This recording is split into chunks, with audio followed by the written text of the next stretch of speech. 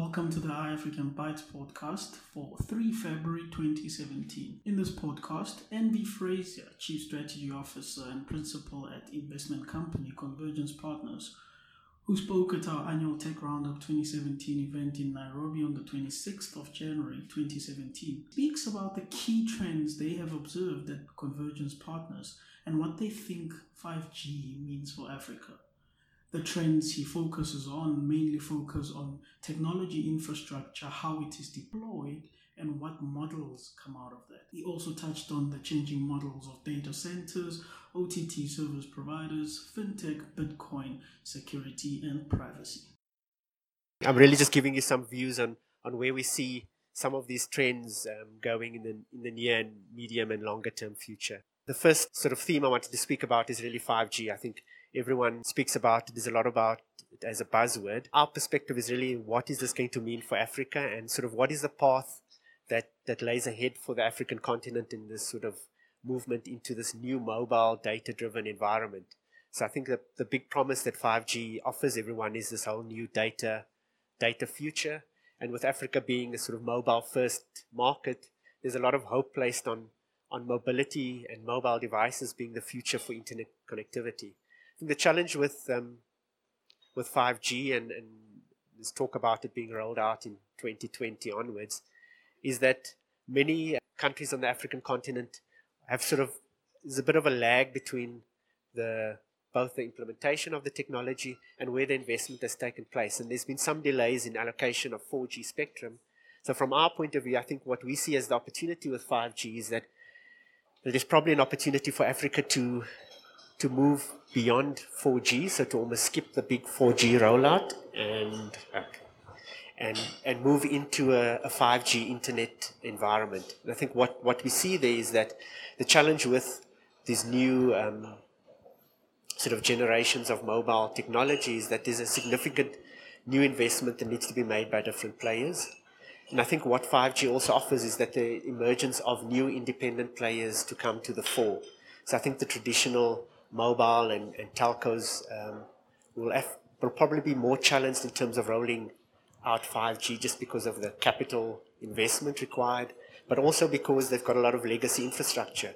So we see a lot of new independent 5G data-driven type players emerging, which I think bodes well for the African continent and also looks at how this market segmentation is changing. I think the point that's tied to this is, of course, the allocation of spectrum and how that is going to play out in the future. And I think for us, the key thing is that we need to have a change in the mindset around how spectrum is allocated from traditional sort of auctions and exclusive use to more broad, dynamic and shared infrastructure. Shared spectrum rollout would be probably a lot more valuable in terms of accelerating this data-driven future. Tied to that, of course, is just what are the business models that's going to drive all of this new investment in infrastructure.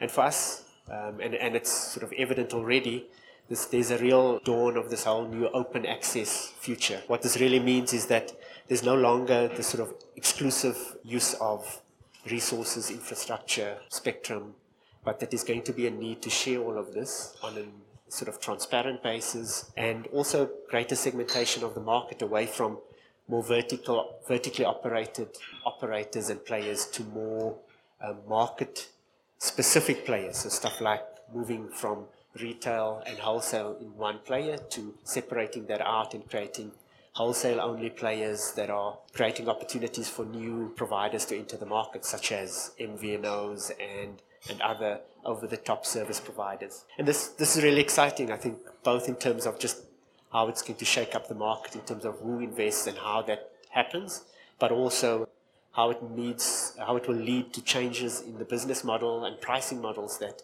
traditional operators will have to provide into this market as we move forward. Then I think the other big sort of building block that we see changing and which has got a lot of interest and dynamism is really around sort of data center space and clouds. I think what everyone speaks about is this new sort of carrier neutral data centers.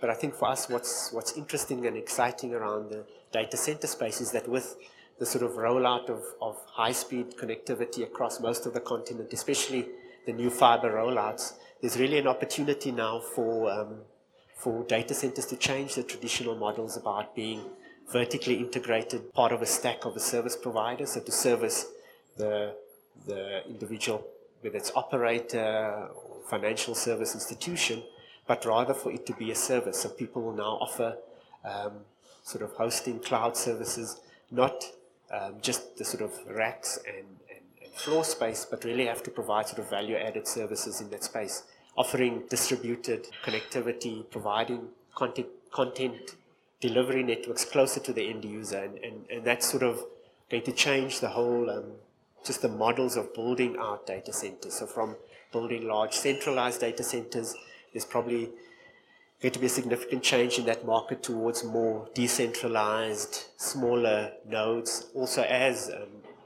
the technology and devices start becoming smaller and as there's an increase in miniaturization of hardware devices, it makes it easier to start shifting out these data centers or cloud offerings towards the edges of the network as opposed to it being in the core and the center.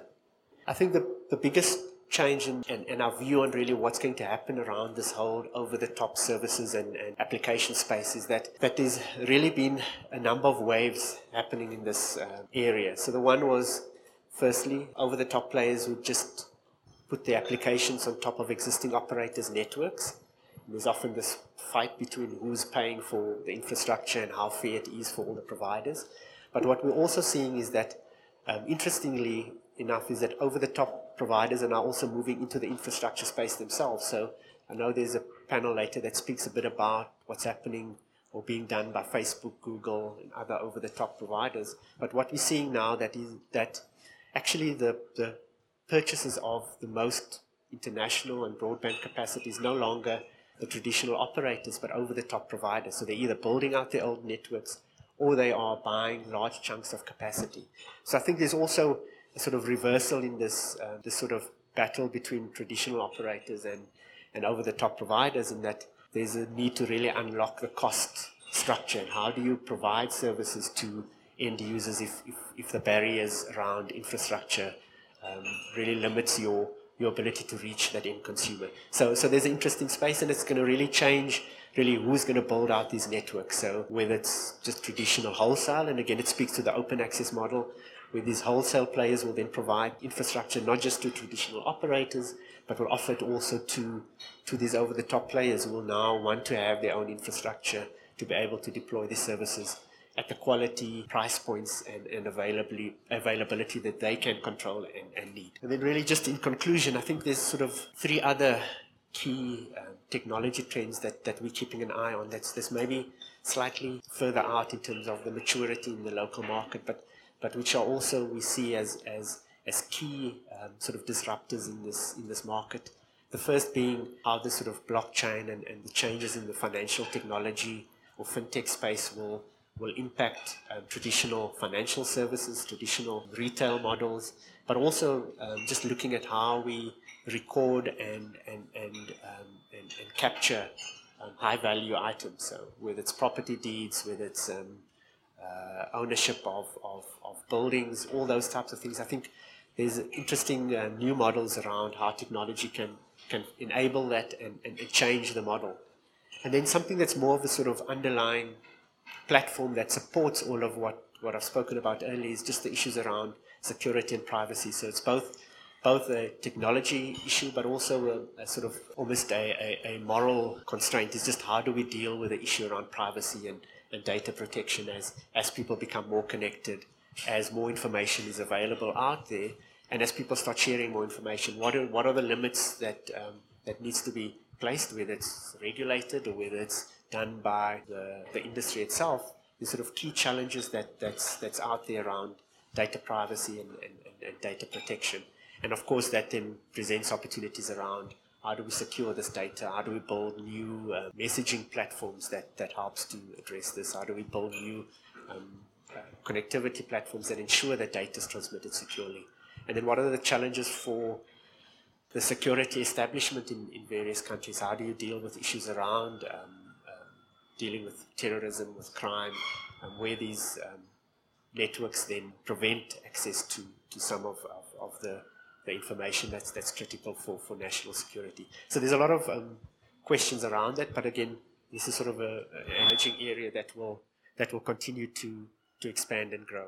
And then I think the last area which is increasingly becoming pervasive is the area around artificial intelligence and how that's driven by the growth of networks, the growth of big data and information out there that can help, whether it's service providers, whether it's retailers, whether it's governments. How do they use the availability of all the data and information out there to build new models of understanding consumers, understanding issues that could could facilitate the planning and development of cities and towns. So I think AI is also being an area where there's a lot of technology growth. So I mean, a lot of the big over-the-top providers, a lot of the technology providers out there are building platforms that use this new large processing power that's available, the high-speed networks that's out there, to build new intuitive sort of artificial intelligence engines that I think is going to change the way we interact, both with technology, both with other people, but also with other objects out in that space. So I think that's really the end of my presentation. So really what I really wanted to talk about was really just sort of what we see as sort of key trends that's out there, some things that we are looking at that's going to change the landscape of the African continent, especially from who's building out infrastructure and how you build out that infrastructure going forward. Thank you, Envir. I forgot to tell you guys, the hashtag is hashtag ATRU2017 on Twitter.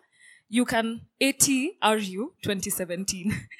And you can find iAfrican on Twitter at iAfrican with a K, and on Facebook, iAfrican as well. Yeah.